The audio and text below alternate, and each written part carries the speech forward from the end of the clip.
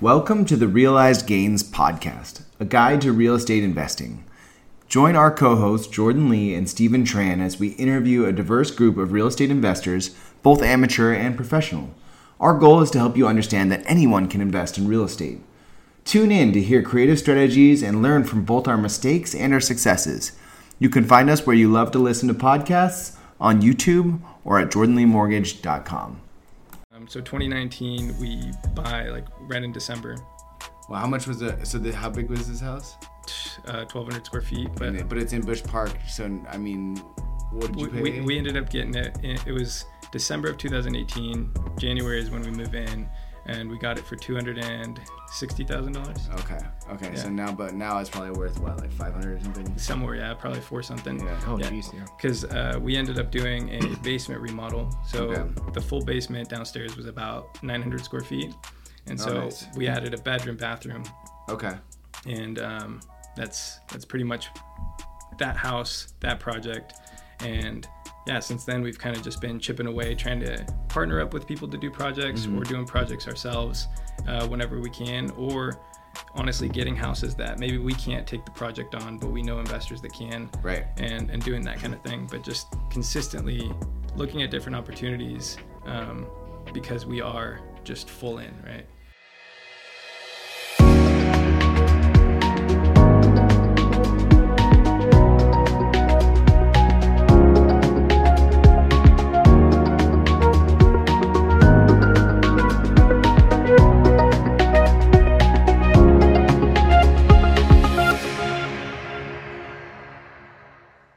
Hey everybody, thanks so much for tuning in to episode 41 of the Realized Gains podcast. I'm your co-host Jordan Lee, a mortgage lender based in Portland, Oregon, and I'm licensed to do business in about 8 states, and I invest in single family homes. And I'm Stephen Tran. I'm an Oregon and Washington realtor, and I invest in multifamily and short-term rentals. And Jordan, who did we have the pleasure of interviewing today? Oh, we had a really great interview today with a friend of mine in Salem here. His name is Kevin Peña. And he's got a kind of interesting background. Like, he grew up in Mexico. He was in politics there, and did a couple of other things before getting into real estate, right? Yeah, and then I believe he started at EXP as an agent and has a team of 8 agents? Yeah, and he does his focus on investing right now is remodels that are buy and hold. Yeah, no, it's great. I mean, he has a really great story, interesting path to real estate, and just check it out and follow in. Hey guys, welcome to the Realized Gains podcast. I'm Stephen Tran. And I'm your co-host Jordan Lee, and we're super excited to have a special guest here, Kevin Peña. Kevin, if you don't mind, will you just give us a quick introduction into your journey into real estate, like what field you came from and what brought you here?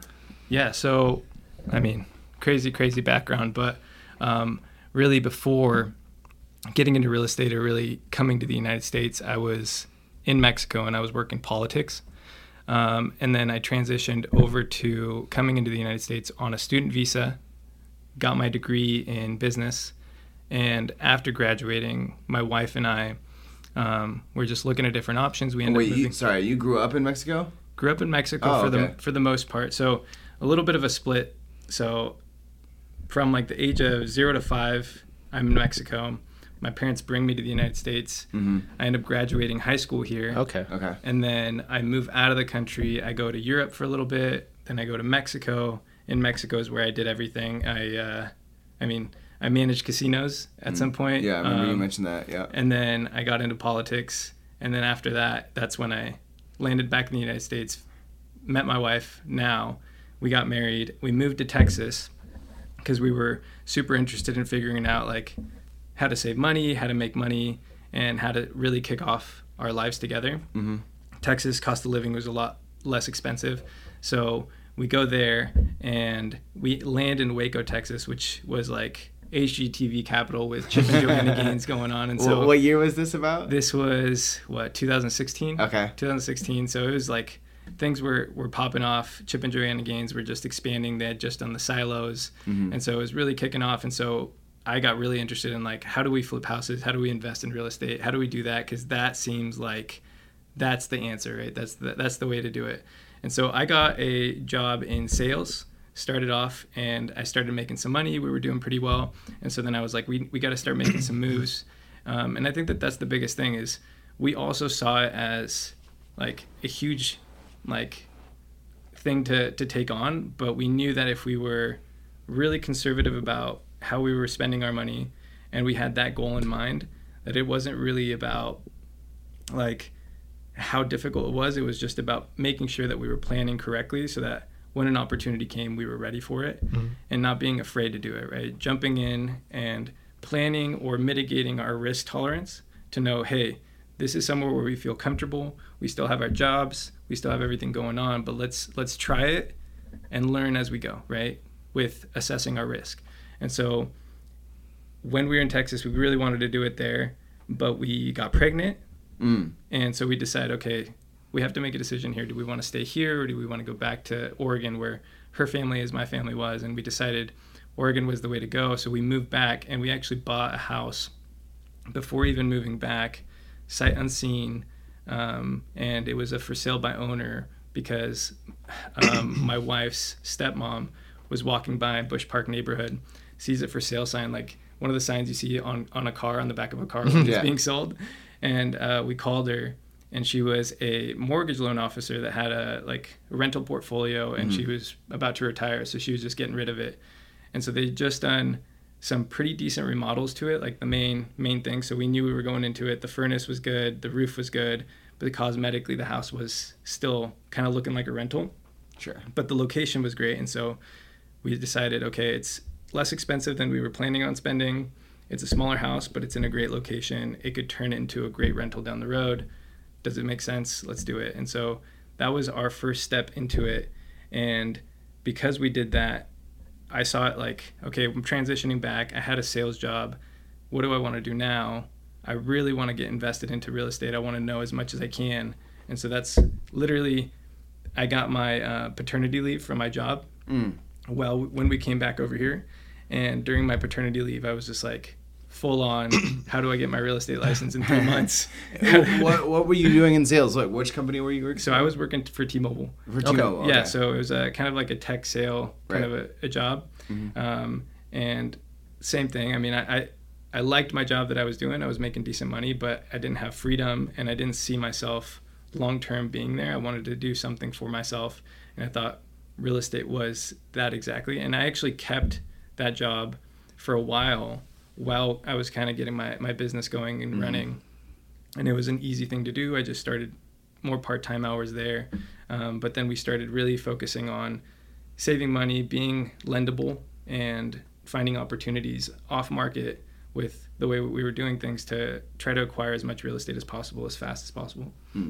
So you got the first property, you bought it as a primary residence. And then how did you manage to do that? Did you just had you had money saved for down payment or? Yeah, we had money saved up for down payment. We were being super frugal. In Texas, cost of living's pretty cheap. So we just saved up as much as we could. Britt was working too. My wife was working too. She was working a nonprofit job, so not making a bunch of money, but she had an income. When she transitioned over to Oregon, she just stopped working. And so it was my income. And back then we were in a spot where, I mean, that house was inexpensive, so super affordable. Yeah, this was what, 2017? 2017, okay. So super affordable. Actually 2019. Oh, 2019. Yeah, because we lived in Texas for a couple years. Okay. So 2019 we buy right in December. Well, how much was it? So how big was this house? 1,200 square feet. But it's in Bush Park, so I mean, what did you pay? We ended up getting it. It was December of 2018. January is when we move in, and we got it for $260,000. Okay. Yeah. So now it's probably worth what, like 500 or something? Somewhere, yeah, probably 4 something. Yeah. Oh, jeez, yeah. Because we ended up doing a basement remodel. So the full basement downstairs was about 900 square feet, and so we added a bedroom, bathroom. Okay. And that's pretty much that house, that project, and yeah, since then we've kind of just been chipping away, trying to partner up with people to do projects or doing projects ourselves whenever we can, or honestly getting houses that maybe we can't take the project on, but we know investors that can, right? And doing that kind of thing, but just consistently looking at different opportunities because we are just full in, right? Yeah, I have a question about this house where you remodeled the basement and added the bedroom, bathroom. Like, this is your first project, right? Yep. Can you kind of talk about that experience and how you learned? Yeah, so that Was it already dug out? Everything was good. Height was good. Okay. I think the most labor that I did is we ended up adding an egress window, and the egress window is pretty large. I think it's like a 4 foot tall window by 3 feet, so it's a pretty large opening.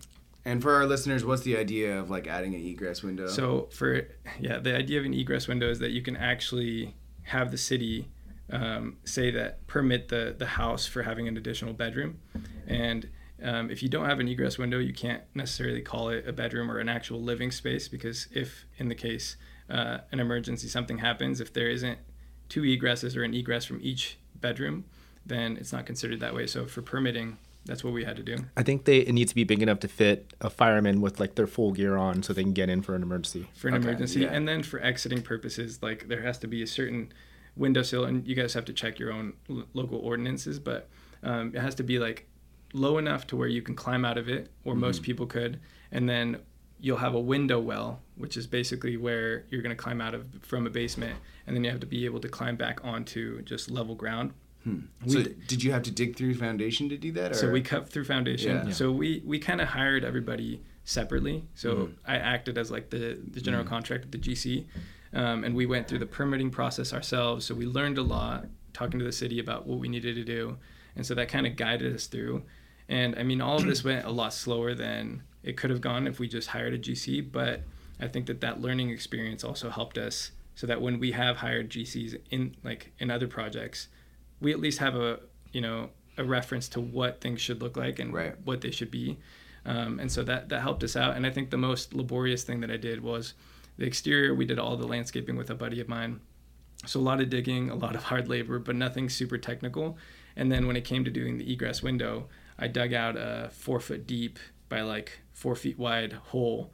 And if you've ever dug that much dirt, it is not easy. Yeah, I've done an egress window at my sister's house, and then we put one of those big metal like vent wells. Yep. Yeah, that was not fun at all. No, it's a lot of digging. You're gonna get some blisters, but it's all worth it at the end. You feel pretty good about it, and we got it in, and it looks great, and so super super neat.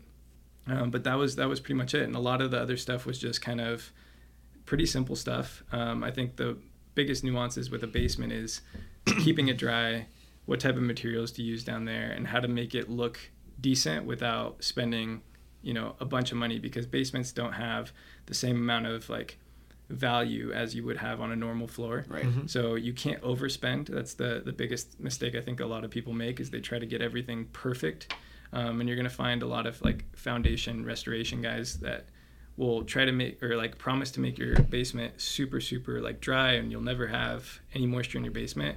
And I think for some spaces it's worth it, but there's other solutions. And when when we got bids for that, it was just like it blew our budget out of the water. So it was not worth it for us to do that. We maintained a creative outlook on it and kind of try to find a way to find a more economic solution than spending $30,000-$40,000 on getting the basement waterproofed by a professional company. Okay, so you had already had some water intrusion down there, because this is very common in our climate, right? It's super super normal, and I think that's the one thing too, is like if you're getting into a house where the basement was never redone, never updated, wait a season, right? Like wait a season, see kind of what can happen, where the moisture's coming in, and then do research on how you can fix that specific issue that you're having, right? Because sometimes it could be it's coming up from the floor, or it's coming up maybe just from one exterior wall. Okay. And if it's coming, depending on where it's coming from, there's different solutions for it. And so you don't have to have a full mitigation system for the whole basement if there's no water on one side of the basement. So what did you guys end up doing? So we did some painting or primer, basically.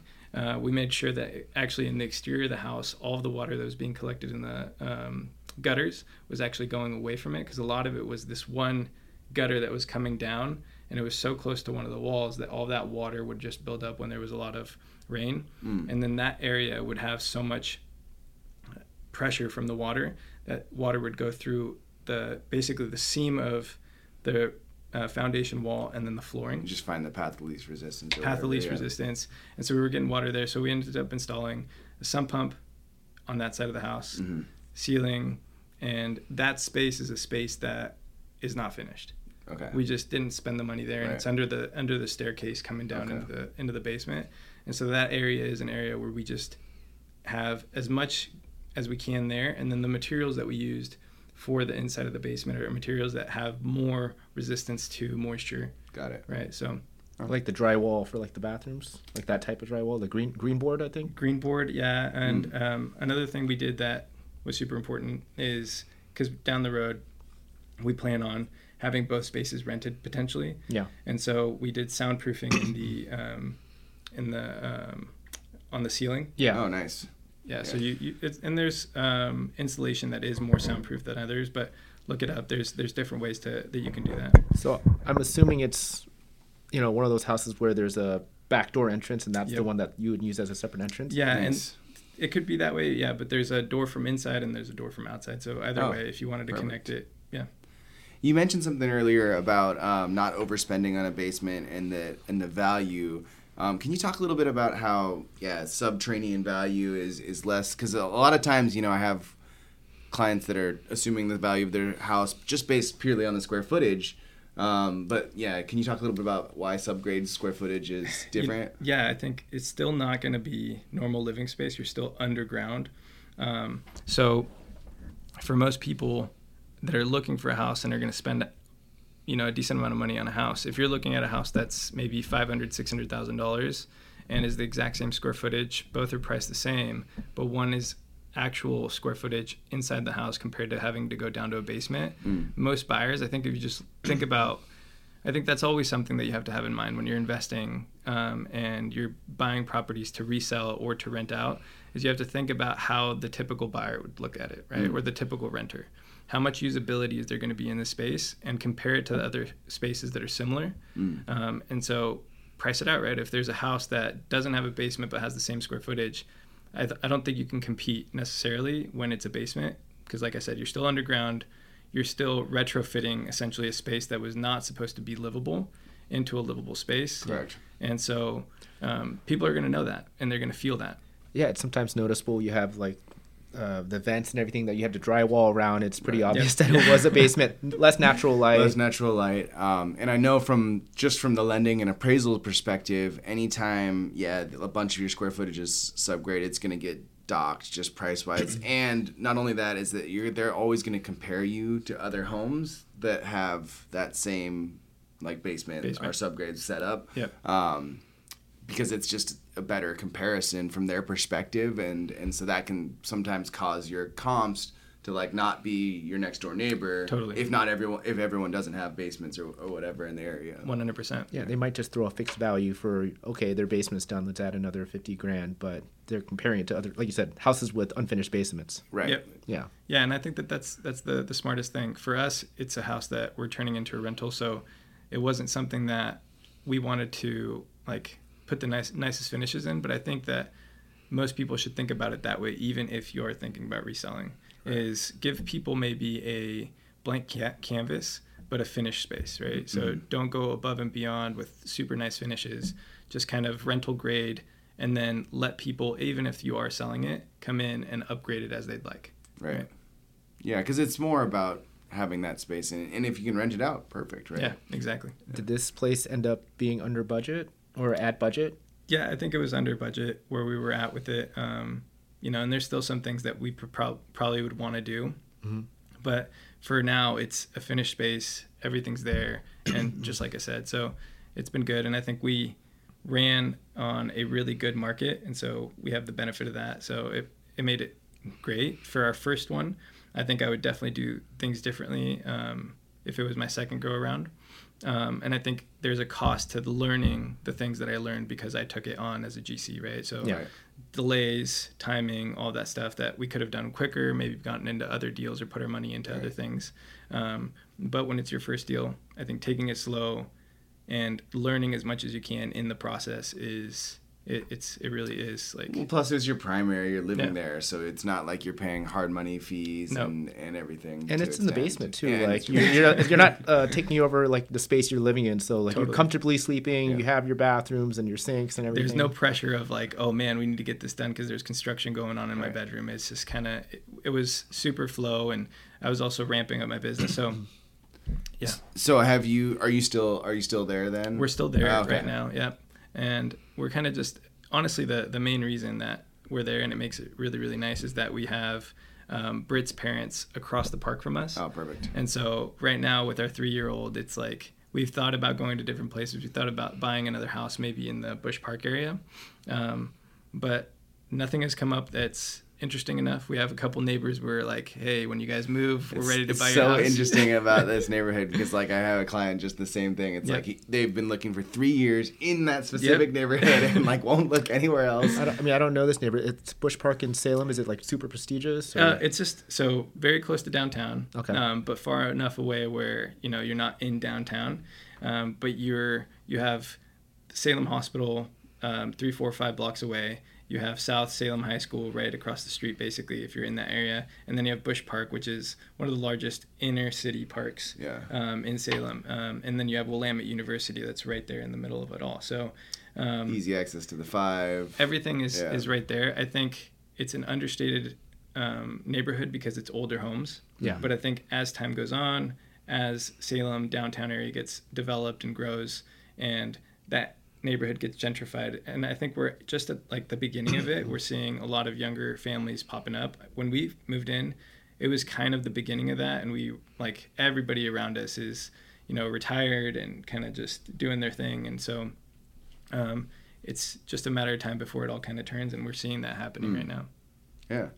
Interesting. Okay, so you've got your place, you're working on other projects. What do you what's your idea when you're looking at deals and when you're looking at projects? What's your kind of metric or focus that you're using right now? So for us personally, I mean, right now where we're at is we want things that are single story because they're probably the most like flexible in how you can exit out of them or what you can do with them.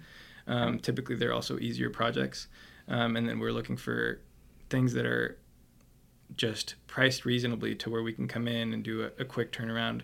We're keep and hold, so we're looking at So you're not flipping and selling. No, I'm not trying to flip and sell. I think for me and my family, it's if we can acquire as many houses as we can over the time, and maybe we trade off those houses and after a few years years, just based on capital expenditures and expenses that are coming up on the houses, we assess it based on that. But I think we came up with that, and it took us some time to really come up with that, and it came with experience. But I think for people out there that are thinking about going in, jumping in, especially if it's your first place, the criteria is important, but I think it's the experience of just jumping in and getting into it. And I think jump in and get into it, but try to find something that's not going to be a huge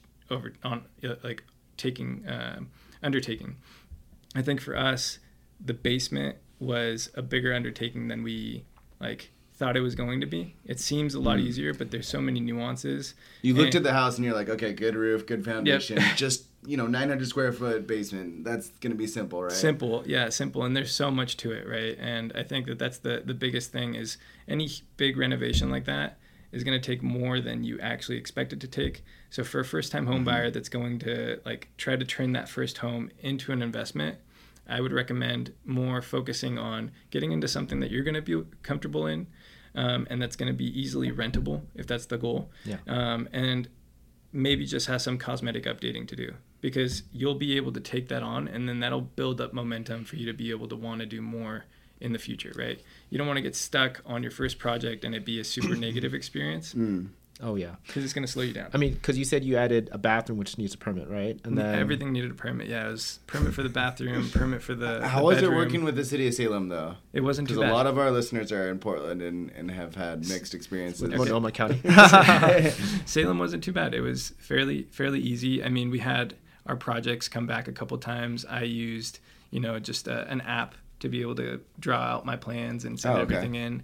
And it wasn't too bad. I mean, the guy things aren't super fast. We weren't going super fast though, Yeah. so it was okay. I think if you're trying to go super fast, it might be a different experience. But for us, it was decent. And then we'd actually get a lot of feedback, and we were super explicit about us being super, new to it, not a lot of experience, and so. But you're able to like have straightforward communication with them. Straightforward like you're able to communication. talk to them, Be like, call hey, them, I'm get not answers, licensed, decent. but it's my own house, and we want to do this, this, and this. What do we need to do? And what's code here? And so they would say, look, this is what you need. This is the code. And then they would send our review plans or our plans back from review, and they'd have specifics on what we needed to correct.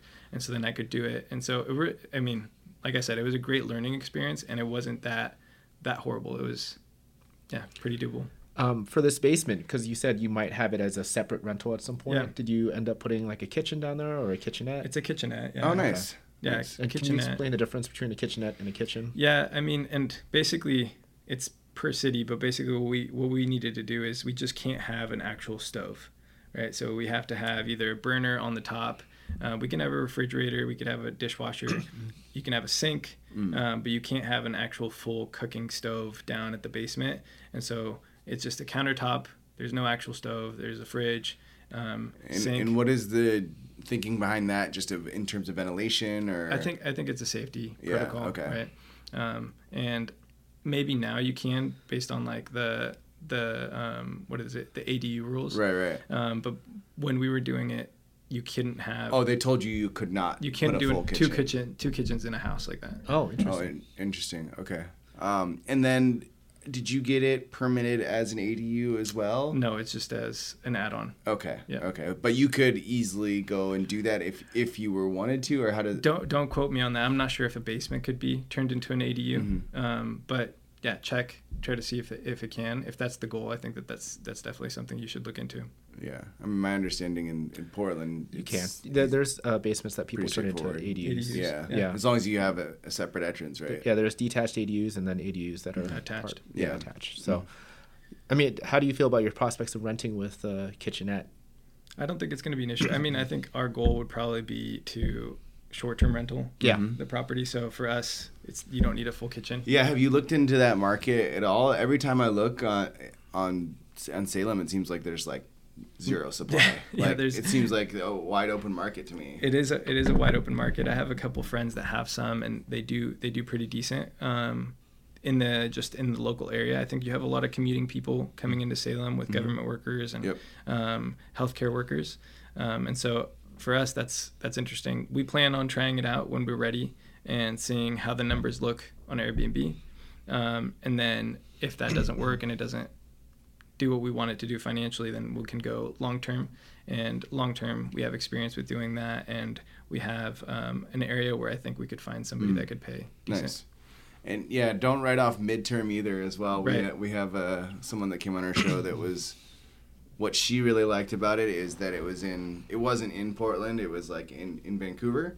And so she got a lot of people that were staying there. I mean, she had a full house, but they were staying there from the neighborhood that like didn't want to leave the neighborhood while they were doing a remodel or something like that for 30 days. Also, like a lot of these cities have restrictions on 30 days or less. Totally. And just once you get over that 30-day mark, it's basically totally fine. And you don't need to get the permits or Correct, yeah. have any fines from the city. Totally. And I've even seen, I mean, when I started doing some research on kind of the competition around for Airbnb, a lot of the houses in the Bush Park neighborhood, which there isn't many that do the Airbnb, had it listed for 30-day minimum stay. Yeah. And so you have to have it rented. Now, how that works or how strict that is, I'm not sure, but I'm sure that there's some flexibility on if somebody puts in the request to stay 30 days, but actually only needs to stay 15. Oh, right. Oh, does Bush Park have an HOA or? No HOA. Oh, okay. And one part of Bush Park area is going to be in the historic district, then there's an area that isn't part of the historic district. Like a certain area. I got it. And so those boundary lines, that's something to look into too. No matter where you're buying, historic district is going to come with a separate set of rules and restrictions and guidelines. And so whenever you are purchasing, especially in a neighborhood that's more established or an older neighborhood, see if it's historic or not, and see what that's going to look like, because it's going to slow down any renovations that you do. Luckily, where we're at, and we didn't even look into this, so we got super, super lucky, but luckily where we were at is cross street is where we're at, and High Street is the main road. But on Cross Street, this side, or the houses in front of us, are historic, and the houses on our side are not historic. So we're literally right on the borderline, and we got super, super lucky. Nobody looks, or they don't have as much attention on those houses as they do on the historic houses. If anybody starts doing any work on a historic home, I mean, just the neighbors alone are calling up and saying, "Hey, what's going on over there?" Right. So. Yeah, because the idea with the historic district is that you have to like preserve a certain facade for the correct, yeah, for everyone. So yeah, and any remodel project you do, you have to get accepted. The neighborhood basically has to accept it. Yep. Okay. Yeah, and so I mean, yeah, it would have been a lot more difficult having it there. There is also benefits though to being in historic districts. My father-in-law is in the historic district, and there's actually grants that they provide for people doing exterior work. So he has his siding that he needs to redo, and he is putting in an application for a grant, and I think it's like a $7,500 grant, so that he can maintain. And essentially, it's to offset the cost of going to a new material that's maybe easier to install over conserving the look and sticking with a like older material. Right. To use like cedar shake siding or something. Yeah, exactly. Yeah. Instead of okay, interesting. T111. Yeah. So, are you working on any new projects right now, or currently we have a bigger project in mind that we want to do, and so right now we're just raising capital and staying conservative and patient. My wife is in the event industry, and so we really want to jump in and get some acreage and potentially turn it into a venue. Oh, nice. So that's really what's the biggest thing on our mind right now. And besides that, we have one project that we've been helping my father-in-law with, and it's a house in West Salem. It's a huge 3,200 square foot renovation.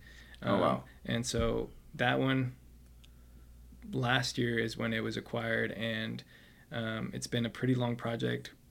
He's GCing the whole thing. He's taking it on, and so we're just taking our time, and it's been super, super, super nice. What's the game plan with that one with 3,200 square feet? Is that going to be like a long-term rental? That sounds like a lot of home for rental. For rental, that one is a lot. Yeah, is there renters for that in this market? There is renters for that, and I think the only thing where we're kind of hesitant, and we'll see once it's finished, because we're also doing substantial renovation to it.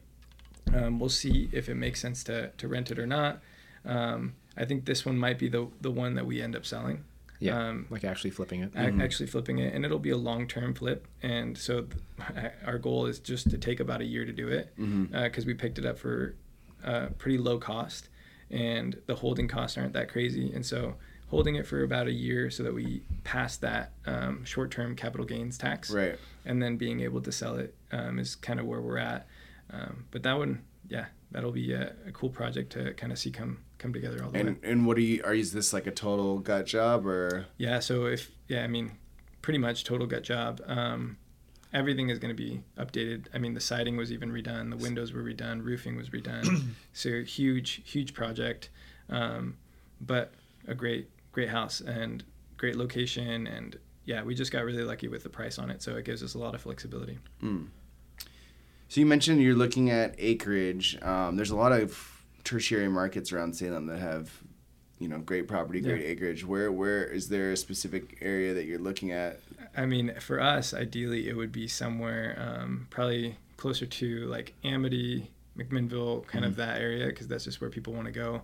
We've also explored more on the west side of things, so maybe like going towards Staten, Sublimity, that area, even further north, Mount Angel, Silverton, anywhere over there. And then there's some smaller little areas above that have some more affordable acreage. So in a place like that's within, half an hour or whatever, 45 minutes of Salem, there's still going to be demand for like weddings. For sure, yeah. And what other type of events? I think weddings is probably going to be the most you're going to see out there. But typically, I mean, I don't know, the wedding industry is where my wife is really diving into, and the wedding industry is just popping off. It's crazy how much people will pay for a venue and for a full wedding, and things are just getting booked. And it may be a huge, kind of flow of or overflow of people that were waiting during the pandemic. True, yeah. Coming in, but I think it still is just crazy. And she's been doing weddings for a long time. She started her business in Waco when we were in Texas, and then transitioned it over here. And it's been consistent. The only thing that's really changed is just with inflation, things have gotten so much more expensive. So it's crazy. Like, I think she works for a couple different venues or partners with them, to where she's like the preferred vendor or preferred event planner coordinator. And there's one that just is opening up for this season, and it hasn't even been finished. And I think she already has like 45 weddings booked. Wow. Holy cow. Yeah, so the whole summer is booked. booked. That's basically, can you do that much more? Like, no, because there's only 52 weekends a year, right? And a lot of those weekends you're not going to have a wedding. And she has them booked. So she has 45 weddings booked. Some of them are for this year. Some of them are already for next year. Okay. But I think her going rate is $6,000 for a weekend. And this is a brand new wedding space, or brand new wedding space. And what did she do to create this? Like, what are you guys looking for to create a wedding space? So what they did, they bought the property, and the house that was there was in decent shape, but it was, just a lot of potential, right? And so they built something like a barn dominion kind of a style, smaller house on the property. Oh yeah, what is that, barn? Okay, yeah, those like pole barn things. Basically, it's like a pole barn, but it's built out to be a house, and you can host, and it can be turned into like an ADU, an Airbnb, whatever. Right. But that's where that space is going to be, and then they built out a nice huge deck, a landing pad, everything to kind of cater for events. And so they did that. I'm not completely sure how they did it. I know that they partnered with a family member to kind of get things going, but she had her design business, her interior design business, and event design business that she had, and they're just transitioning into that. Does it have like some spectacular views or anything? It is a nice. Okay. Yeah, it's a nice view. Like, obviously it's acreage, so you're just out in the middle of nowhere, and the things that they're putting in, she has her design background, and so she's just making it really nice. And I think the cost of venues now, to book a venue for a weekend to have a wedding there, is so expensive that people are just trying to find really spaces that are still beautiful but not $15,000. Yeah, even when we got married back in 2011, I remember like the options for outdoor wedding venues were very small and very expensive. Yeah. So, or they get booked, right? Right. Or and they're booked out. And they're booked out. So, like you said, there's only so many weekends in the summer, and if there's a bunch of people getting married, it makes it to where you don't have that many options. And there's a bunch of different things with wedding venues and the different things that you can offer, but my wife, being in the industry, she kind of has all the experience and all the knowledge on it, and so we're really excited, and it's something that is also going to give us an opportunity to turn like a dream of living in a space like that into a business opportunity that can also essentially hopefully make us enough money to live there for free. Right. Oh, so you're planning to buy this acreage with the house you're going to live in and have the event space where you can just run the weddings. Do like whatever 30 to 50 weddings a year. Yep. And then on the off season, maybe rent it out for a couples retreat or something like that. Totally. And for me, for my industry, for my business, I think it's a space that I could do a lot of host parties, and networking events, client events. And so for us, it's just kind of a really good place that makes sense. And if we can live there for free, it's just like, it's makes a lot of sense. I love that. So if you were to like recommend anyone that was interested in like, getting into investing or getting into real estate for the first time, what in this kind of climate, what would you say to them? I think, like, I think I mentioned this earlier, but one of the main things is just, I don't think really looking at the exterior noises of things is as important as it is to look at your own personal financial situation, look at your goals, your aspirations, where you want to be, and then make a really good plan on your risk assessment, and like think about, okay, what's the worst case scenario that can happen here? Am I willing to take on that risk? If not, how can I mitigate some of that risk? And then talk to a professional, right? Get some guidance on it. Interview a couple people. Don't go with the first person you meet. And then start really narrowing down kind of your criteria, what you want to do. Get into something easy to start with. Get your finances right. Have some reserves, and just go. Like, you don't sit back and think about it too much. Just take action, because that's the only way you're actually gonna learn, right? And you can only do what you can with what you have in the moment. Yeah. You can't hope to have more, or think you need more. Right. It's just do what you can with what you have. If you feel comfortable, take the leap, make it happen. And regardless of what the market condition is currently, if you're going to be buying multiple houses and your goal is to grow over time, it's not going to really matter, because you can't catch or time things no matter how much math you do. Like, nobody can do that, right? So it's more about getting into it and getting going, and then over the long term, wealth is going to be built. Yeah, makes sense. And if people are looking to get a hold of you, what options do they have? So they can call or text. That's pretty much the easiest way. My personal phone number is 541-981-1589. And if not, you can find me on Instagram at The Salem Broker, and or Facebook, The Salem Broker, the same way. Great. Thanks so much, Kevin. Really appreciate it. Thank you guys so much for having me. Thanks.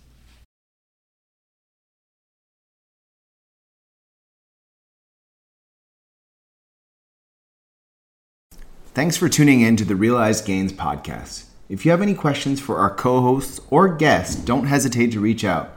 You can find us on Instagram, Facebook, YouTube, or at jordanleemortgage.com.